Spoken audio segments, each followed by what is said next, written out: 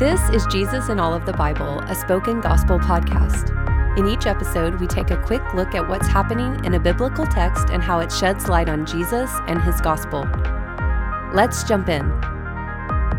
Psalm chapter 17. What's happening? This psalm is a plea for deliverance. David calls out for God to save him from a wicked attack. David believes God should save him because of his innocence. He reminds God that he has been tested and that his heart and his lips and actions are without fault. It's significant that David starts with his heart and then moves to outward actions. He is saying that even his intentions, motivations, and affections are perfectly in line. David prays like this because he knows God will always vindicate what is right. God always upholds justice for those who seek him.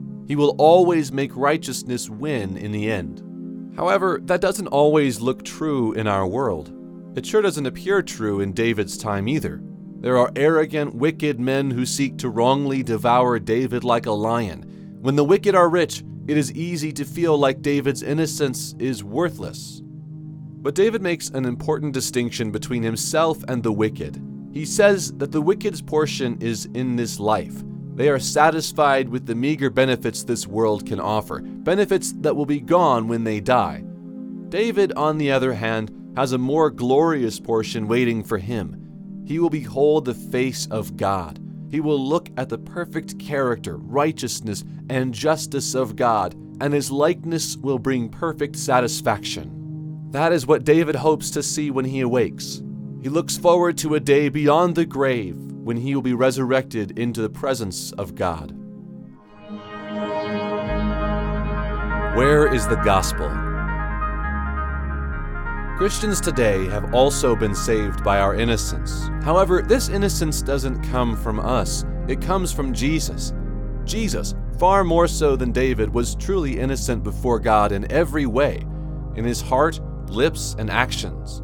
What was true of David's innocence in this one instance is true of Jesus eternally. But when wicked men sought to devour him like a lion, Jesus did not appeal to his own innocence so that God would rescue him.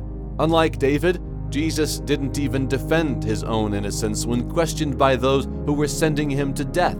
Instead, innocent Jesus was called guilty so that we who are guilty can be called innocent. When we call out to God and trust that Jesus' innocence is available to us, we will not only be saved from our enemies, like David, but we will also see God's face. See for yourself.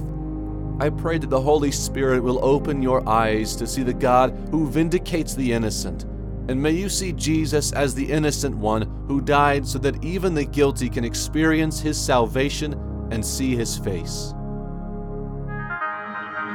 Thank you for listening to Jesus in All of the Bible. This podcast is created by Spoken Gospel.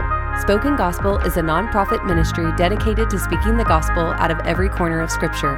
To learn more about our mission and to view all of our free resources, visit spokengospel.com.